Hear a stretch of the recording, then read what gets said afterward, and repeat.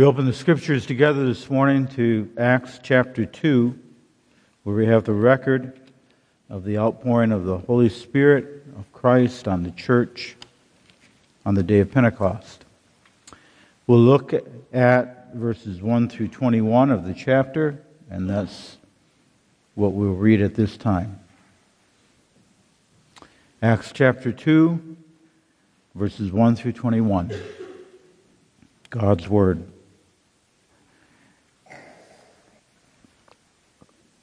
And when the day of Pentecost was fully come, they were all with one accord in one place.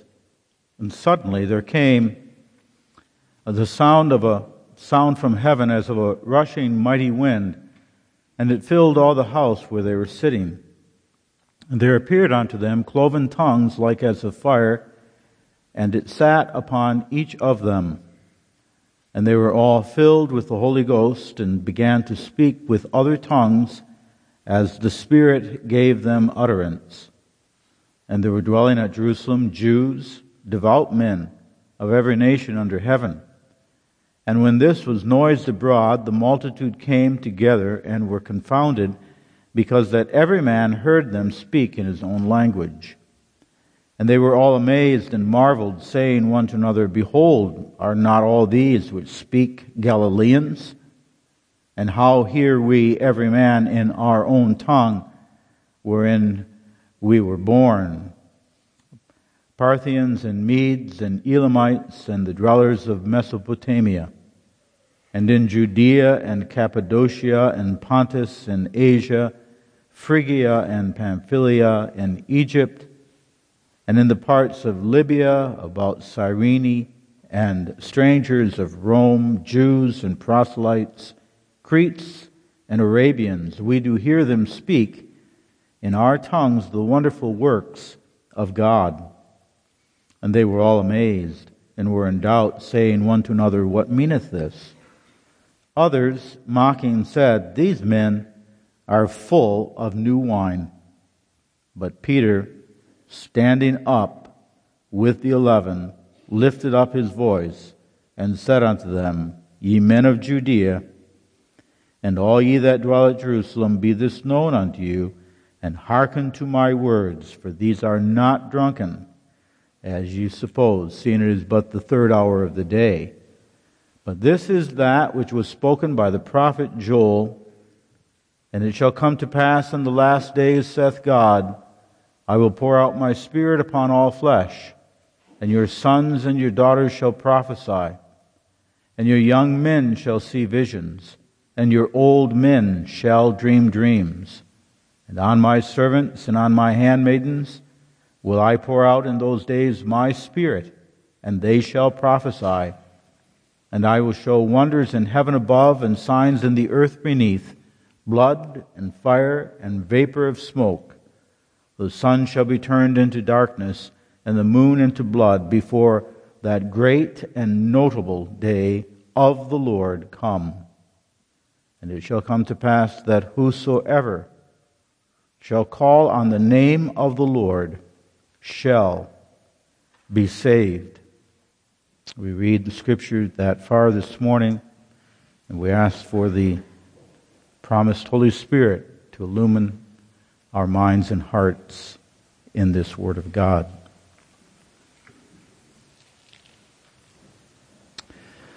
Beloved in the Lord, what do you think are the 5 most important days in the history of the human race? The 5 most important days,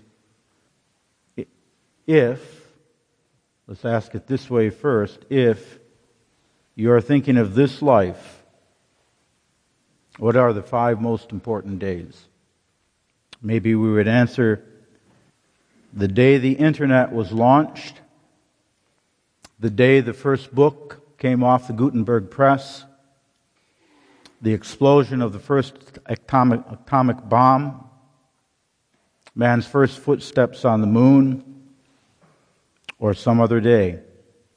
Or if you like dates, then maybe you say the most significant days on the planet yet have been October 31, 15, 17, September 11, 2001, July 4, 1776, December 7, 1941, June 6, 1944. What are the 5 most important days in the history of mankind? The 5 most important days in the history of this world, without any dispute, are the day that Jesus Christ, the eternal Son of God, was born in our flesh in Bethlehem, which Scripture itself calls the fullness of time. Number 2, the day that our Lord Jesus Christ was hung upon a cross to bear away our sins forever and to bestow upon us a spotless righteousness. Number 3, the day that He rose from the dead, destroying death and bringing to us life everlasting in Him. Number 4, the day that He ascended into heaven, parting not the Red Sea, but parting heaven itself to receive us in Him. And number 5, the 5th most important day in the history of human time is Pentecost. Today, the day that He poured out by His Spirit all the hard-won salvation He had earned upon the church, so that the church, bearing that gift and that word in their hearts, might be His servant to spread the gospel throughout the world and to live in His comfort. These 5 days, the birth, the death, the resurrection, the ascension, and the outpouring of His Spirit, these 5 days are the days in which the eternal kingdom of God, the kingdom of righteousness, was built. These 5 days express the reason for creation and for time. These 5 days express the kingdom of God, the work of God's glory and power through His Son, Jesus Christ. These days are called in the New Testament times of Epiphany. Epiphany. We read in the Scripture, "For the grace of God hath appeared unto men." In each of these days there has been a debut. There has been a bright shining out into this dark world of God's saving purpose in Jesus Christ. That grace which will save sinners, that grace appeared especially on 5 days: His birth, His death, His resurrection, His ascension, and today, Pentecost. Of those 5, I suspect that no one would argue that those are the 5 most important days in the history of the world to date. But of those 5, I would also suspect that among us, the last 2, the Ascension and Pentecost, also become last in our thinking as to the importance and magnitude of the event. That we do not equate the Ascension and Pentecost to His birth or to His death. We count off the days to Christmas, but we're recounting off the days to Pentecost with the same eager anticipation. And if that observation is true, that we consider these of less importance and of not equal magnitude as when He took upon Himself flesh in Bethlehem, where He suffered and died upon the cruel cross, then we are exposing an immaturity in our faith. And perhaps we are exposing that our Christian calendar is regulated more by Hallmark cards than by Holy Scripture.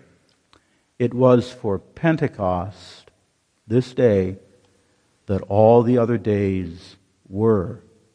He was born, carried away our sins, rose from the dead, ascended into heaven to receive the Spirit, all for the purpose of this day to pour out His Spirit into our hearts, to be with us and in us with the fullness of salvation. If there is no Pentecost, there is no church. There are no Christians. If there is no Pentecost, the 120 left in the upper room would have wilted away as every other cause of men.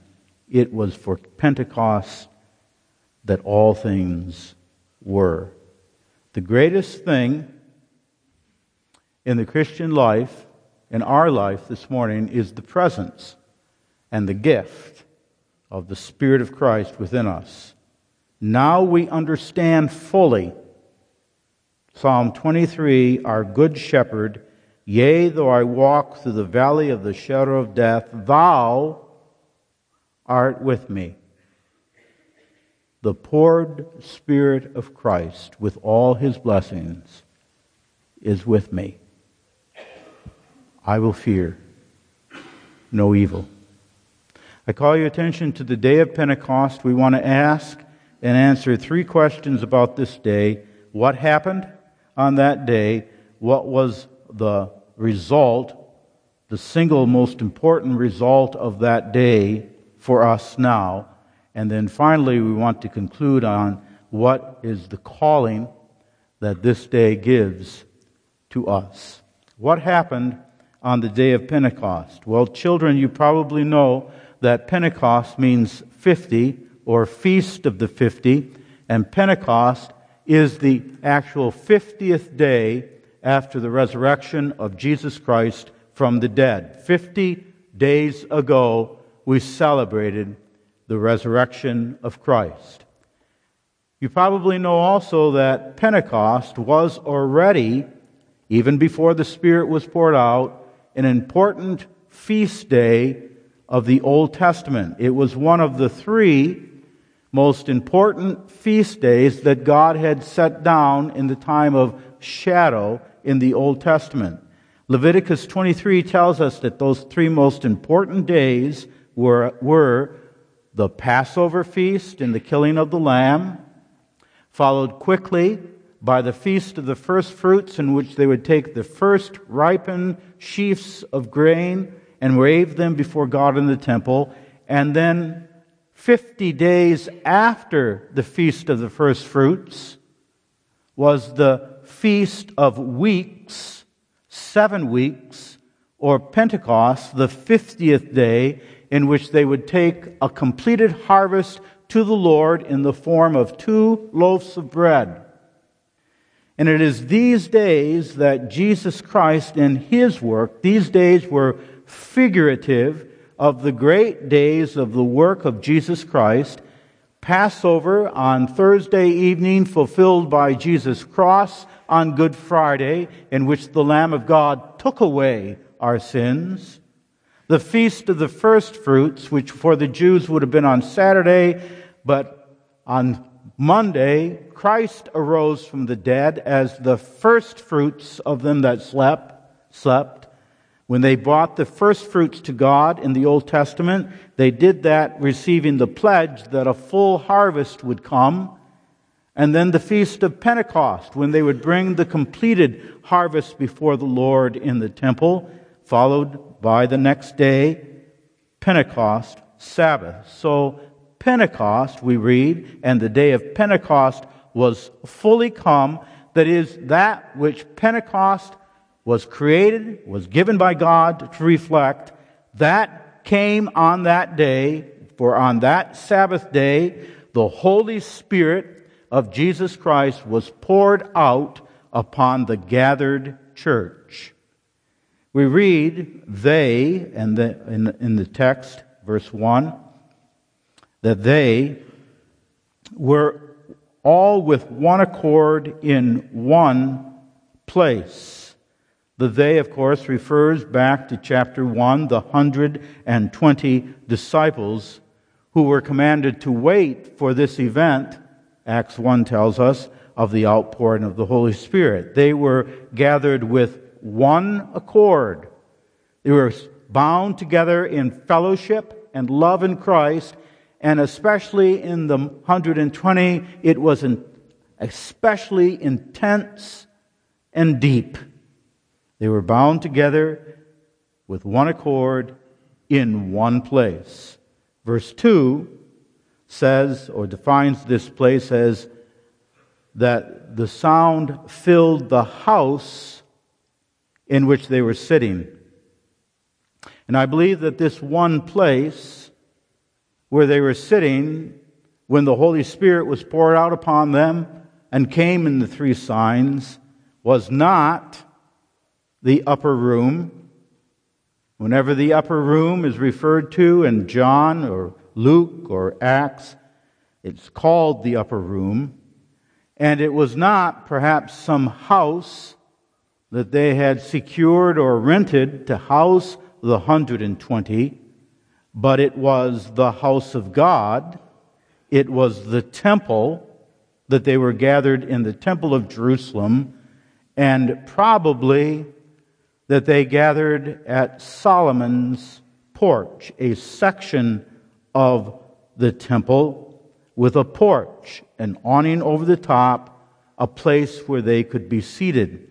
The first chapters of the book of Acts tells us that the early church gathered at first in the temple.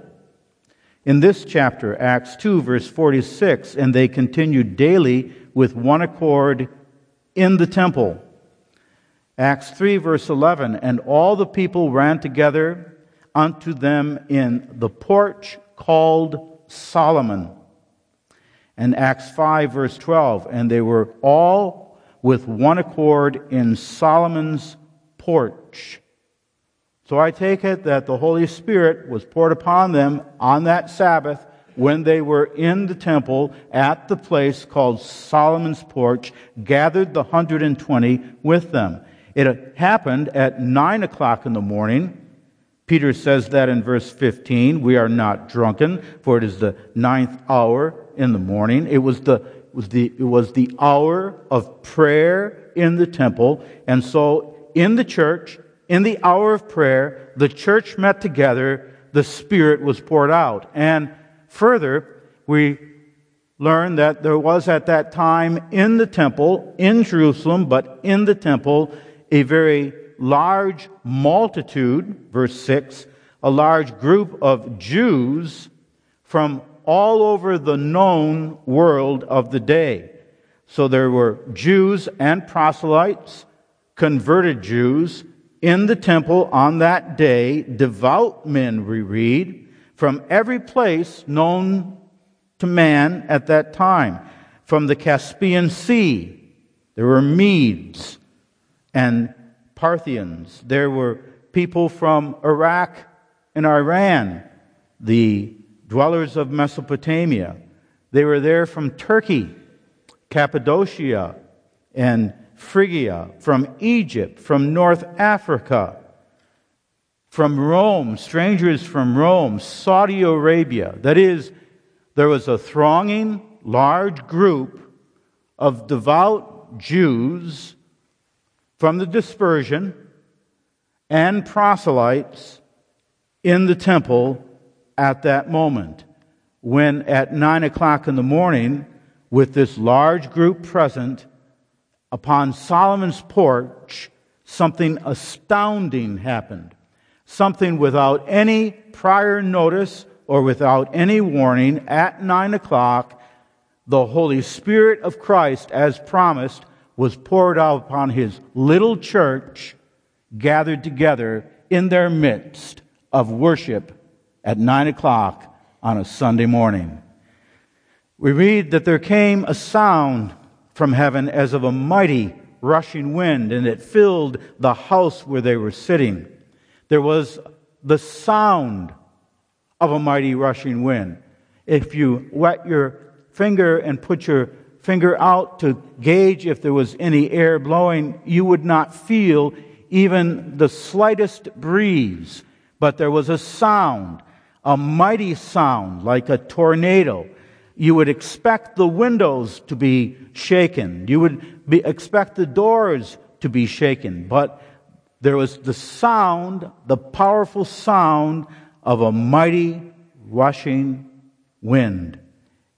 We know that this represents to us, Jesus taught us in John 3 verse 8, that we are, as we're born of the Spirit, we do not know, said Jesus, where the wind comes from, but so is everyone that is born of the Spirit. We know that this is embodying to us the truth of irresistible grace, of the power of the Holy Spirit to work our conversion, of the grace of God to blow upon those out of His own choosing and to bring us to faith in Jesus Christ.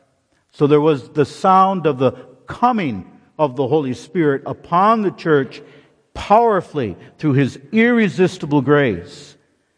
There was secondly that there appeared cloven tongues as of fire upon the 120, and it sat upon each of them.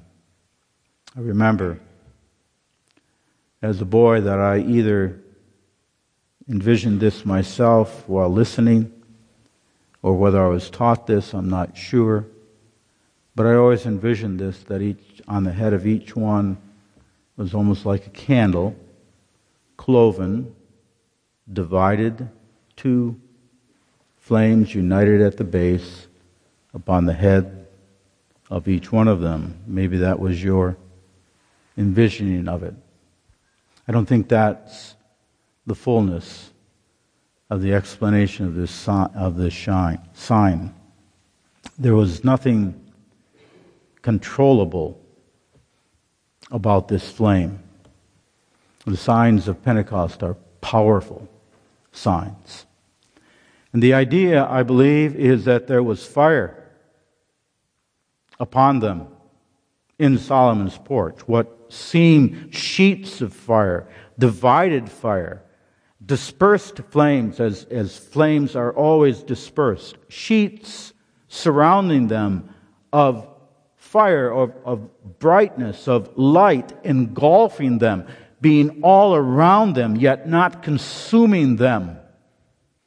There was fire around them, and it's a sign, again, of the sanctifying of the Holy Spirit, that when the Spirit comes, He comes to burn the dross of our sins and to purify. And so we remember the words of Malachi, that the Lord shall suddenly come into His temple, and He will purify the sons of Levi, that they may offer to the Lord a sacrifice of praise. So the signs of Pentecost were first irresistible grace of the Spirit, then a sanctifying, a burning of the Holy Spirit to sanctify and cleanse us from the dross of sin. And then thirdly, and they were all filled with the Holy Ghost and began to speak with tongues as the Spirit gave them utterance. And this is the most important sign. The other two were preparatory for this sign. This is the sign that's going to be permanent in this sense, that the church now, from every lip of every person in the church, will be intelligent, clear, heartfelt words of God, spoken to God's glory and spoken to each other's comfort. That's the permanent sign. And the other two were pointing to this one. The sign of the speaking in tongues was given not just to the 11 disciples, but it was given to the 120 believers. They were all filled with the Holy Ghost and began to speak. And the sign took place in the mouth of the 120. And they spoke in tongues. We read the wonderful works of God. The tongues were clear from the passage, intelligent, heartfelt words in a known language, in the language that the person listening, that it was their native or usual tongue. The speaking in tongues here was not a belching or guttural sounds from their mouth, or sounds of a babe trying to speak, but they were given the ability, as they opened their mouth, to speak in a previously unknown language to them, speaking clearly in that language, intelligently, warmly in that language of the wonderful works of Jesus Christ. In our day, if there was someone from Mexico, the ability to speak Spanish, from Paris to speak French, from China, Mandarin, from India, Tamil. And it was a sign of this great reality that all the people of God, from child upon your seed, to adult, to the old man, young men and maidens, young men and old men, we read that they all had the ability, each believer, to speak, to prophesy, to know, to sound forth the wonderful works of God, the Word of God, so that the sign is telling us that now the gospel is going to gather a universal church, chosen of God's grace, and that now in that church there would be a priesthood of every believer, that you are able to speak, you are able to know, you are able to edify, you are able to build up, you are able to witness, you are able to speak the wonderful works of God. What happened on that day was the greatest day the church has ever known, until we see Him on the clouds of glory. The exalted Lord poured upon His church His Spirit to renew irresistibly, to sanctify inwardly, inward, unseen things. He would work that in each one of His children, and He would also work this, that in each of His children He would give them to know, to speak, to cherish, to love, to communicate His precious Word. That Spirit was not poured out just on that day, in that place, but it was poured out upon the church. He is poured out this morning here. He is present always in the church in the power of His irresistible grace in our hearts to save. He is power through the Word to sanctify us in the Word. And He is power, He is present in the power to give our tongue, our mind and our tongue, to know and love and speak the Word of God. On the day of Pentecost, something happened in heaven. And what happened in heaven continues to happen to us today, especially in our homes and wherever we are, but especially at the 9th hour, especially at that moment when the church is gathered in the house of God. There is something that happens from heaven. The windows of heaven are opened, and pouring from heaven upon the church is my Spirit, saith the Lord. My Spirit. This Spirit now, not just the Holy Spirit, but the Holy Spirit with the complete work of Christ, a deluge from heaven, so that on the basis of His work, through the power of His work, the Holy Spirit is poured upon us in the church, the Spirit of regeneration, that we're born again, sanctification, irresistibly worked within us, and the illumination of the Holy Spirit. And the magnitude of the day, and the magnitude of the blessing, is when we consider who was poured out. On that day, It was not a common experience that was poured out. It was not a feeling that was poured out. Someone was poured out to be in us, and that someone is God the Holy Spirit. A person. Not just an experience, not a feeling.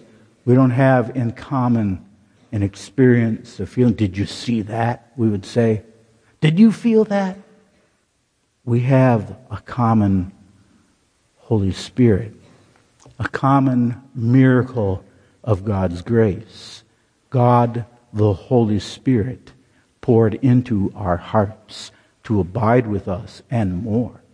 The Holy Spirit, not in the form of the Old Testament, with His shadows and with His feast days and with His pictures, but with the reality of Jesus Christ Himself, the hard-won salvation of Christ is poured upon us this day.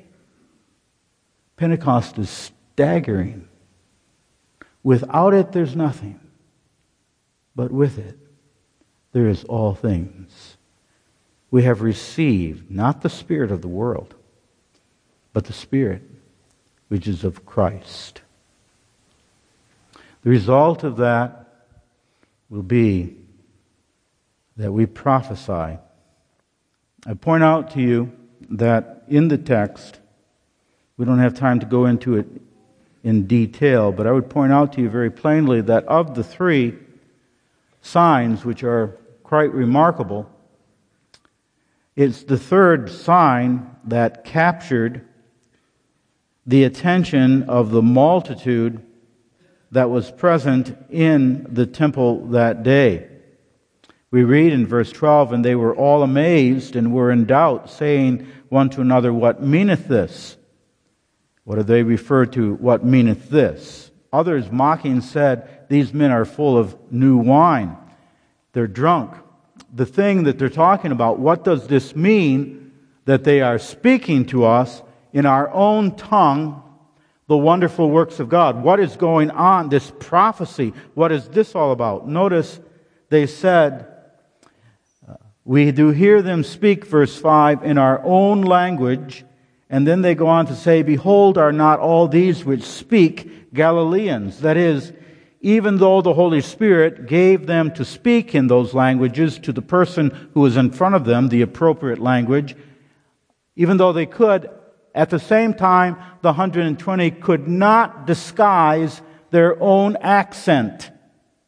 They were Galileans. That is, the group, the people understood, just as you, or if someone comes to the United States and learned English and is able to speak English to you well, and yet you detect and you say, "You're from Germany. I get the accent." They said, they're speaking to us, but we know that their native tongue is from Galilee. How is this possible? The result, the blessing that came to their mind was the prophecy. And Peter affirms that's the heart of this when he quotes from Joel, "Your sons and your daughters shall prophesy, and your young men shall see visions, and your old men shall dream dreams. And on my servants and on my handmaids I will pour out my Spirit in those days." The result is that we all prophesy. Now, what is prophesy? Well, it's not a direct revelation from God. It is not a revelation of new things that are not in the Word of God. It is not suddenly an impulse that we think God is saying this or that to us. It is not a guttural or a holy heavenly language that you've never heard before. But prophesy, according to Scripture, is to know and understand the Word of God and to be able to speak it in the proper way. The definition is not mine. That's the definition that the Scriptures give to us of prophesying. 1 Corinthians chapter 14, verse 3. But he that prophesieth speaketh unto men to edification, exhortation, and comfort. Prophesy is the ability to speak because one knows in their heart the truth of the Word of God, able to speak to edification, to build up, exhortation, to encourage or correct, and to comfort oneself and others. All God's people have the ability, because of Pentecost, to speak, to prophesy, to speak the Word of God from the heart intelligently, carefully, to each other and to others. This is not a threat upon the special offices. This does not erase the special offices of pastor, elders, and deacons. We read in the same chapter of Acts 2 that Peter stood up, was given a platform with the other 11, and it was Peter who preached as a called pastor of that church, we believe. And he expounded in his preaching the Scriptures to explain what had happened. And he called them to faith and repentance in Jesus Christ. It's not a threat to the special offices. It's not a competition between the office of all believer and the special offices. There's no competition here. There is still the special offices that God has called.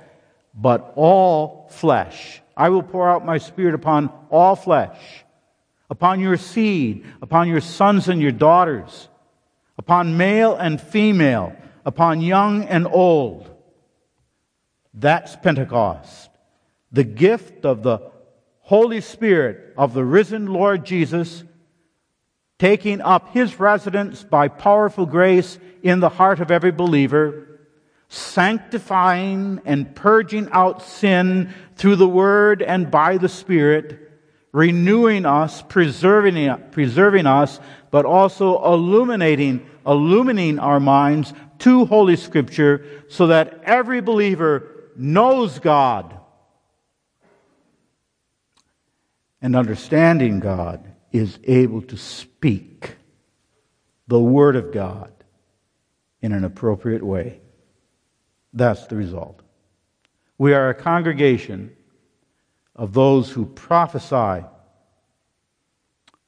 We don't do this to our pride and self-honor, and we don't do this saying, I know better than you, and we don't start interpreting the Bible all by ourselves without the fellowship of the church. But it does mean this, that when you take the Bible in your hand and you teach your little child how to read and they read the Bible at the table with you, it does mean this, that you can understand the Bible as you pore over it and you read it. We think sometimes, I can't understand this. We think sometimes it's the translation that is my barrier to understanding this. We think, well, a devotional. Devotionals have their place. I'm not speaking against that. But we rely upon a devotional time after time to tell us what the Word of God is saying. Pentecost means, this is not my opinion. This is what God poured out. Pentecost means that you have the ability of the Holy Spirit not to speak in some unknown tongue, not to speak in a heavenly language, which would do you no profit,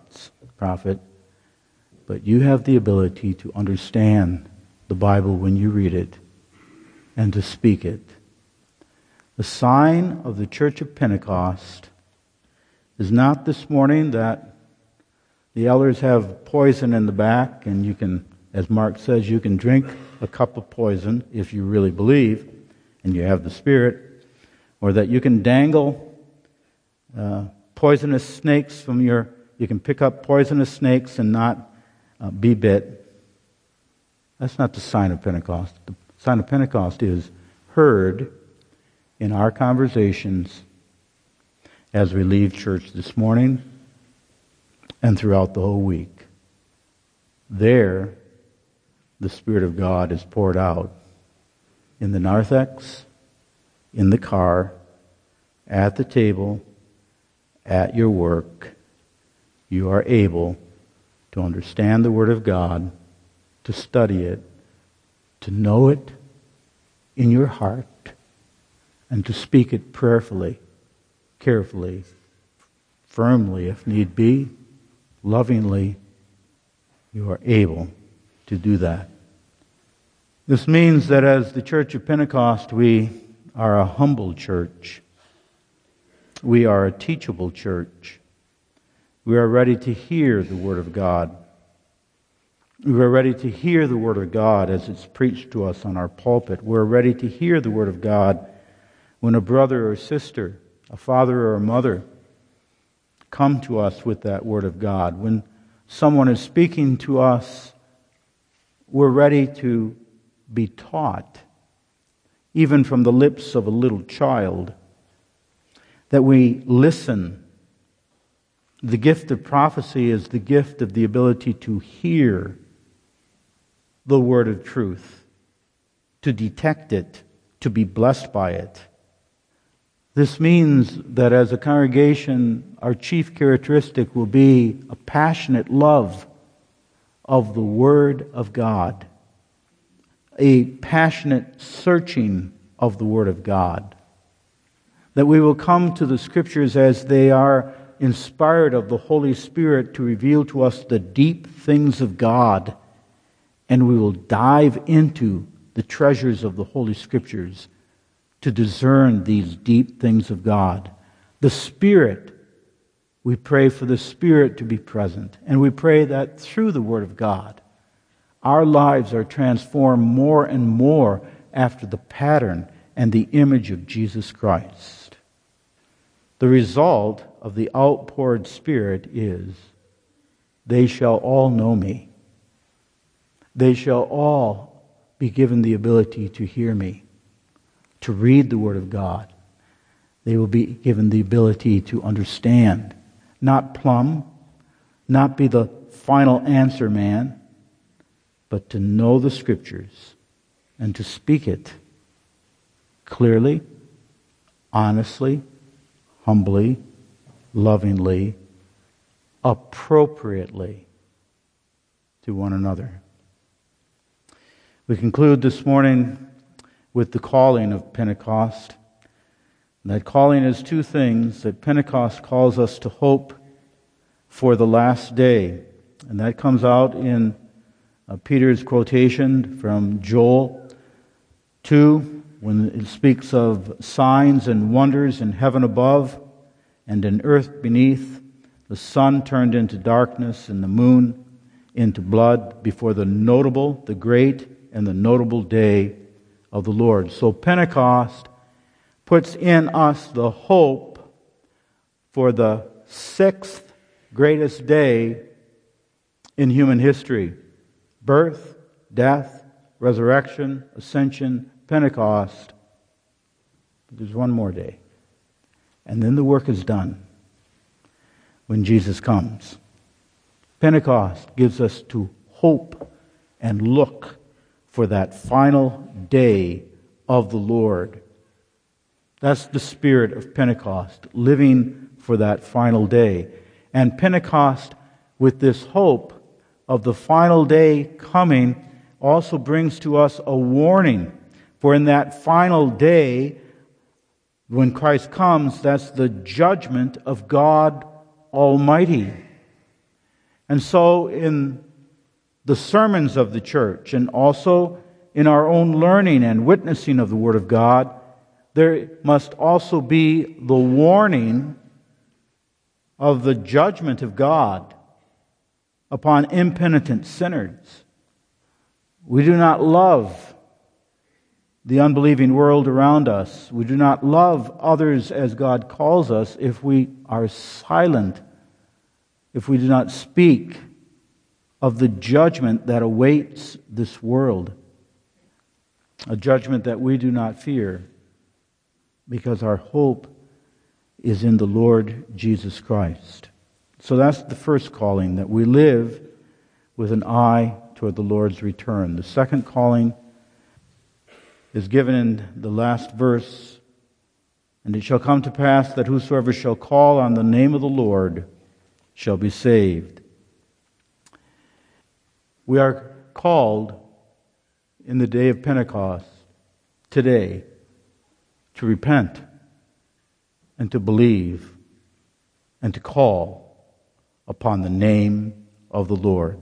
Whosoever shall call on the name of the Lord shall be saved. The whosoever, we understand, does not mean that whatever man out there of his ability, whatever woman out there of his ability, boy or girl of their ability, who decides after a free offer of the gospel that they will give their will to the Savior. It doesn't mean that. Whosoever among men, but whosoever of God's grace, wherever they appear, and wherever God has placed them, and wherever they are, whatever country, whatever race, whatever class, whatever age, whosoever, that by hearing the call of the gospel is pricked in their heart, the word of God, the work of the Holy Spirit, whosoever knows their need.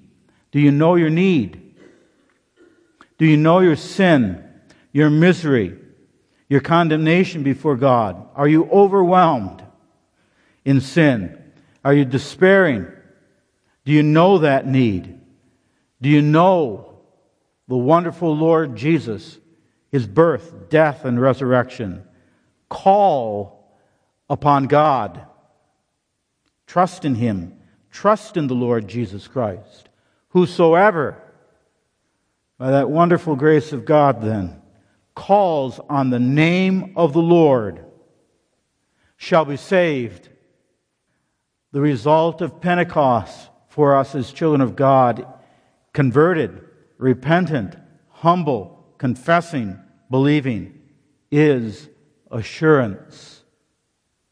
Calling upon the name of the Lord, we shall be saved. The Spirit is given to confirm in our hearts the work of God so that we call upon Him. And whoever calls upon Him shall be saved. Amen. Lord, we pray that Thou bless the truths of Holy Scripture to our hearts, this glorious outpoured Holy Spirit. We pray that the Word of God may come as a mighty wind and as a burning fire, illuminating our hearts and minds, turning us from our sins, knowing our misery, and calling upon the name of the Lord Jesus.